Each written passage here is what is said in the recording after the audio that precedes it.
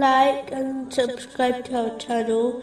Leave your questions and feedback in the comments section. Enjoy the video. Continuing with the last podcast, which was discussing chapter 13, verse 16. Say, Allah is the creator of all things, and He is the one, the prevailing.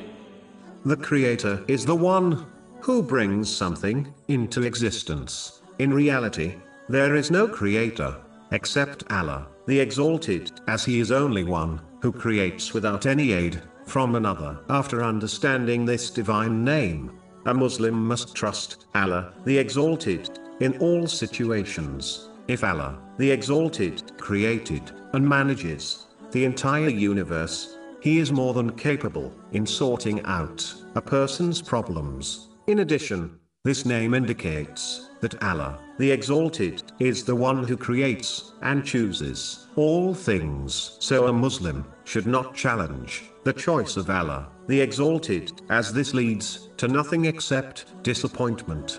It is therefore better to submit obediently and patiently await relief, knowing that Allah, the Exalted, only decrees the best for His servants, even if this wisdom is not obvious to a person. As a Muslim is short-sighted, it is better to trust in the Creator, whose wisdom has no limits. Chapter 2, verse 216. But perhaps you hate a thing and it is good for you, and perhaps you love a thing and it is bad for you.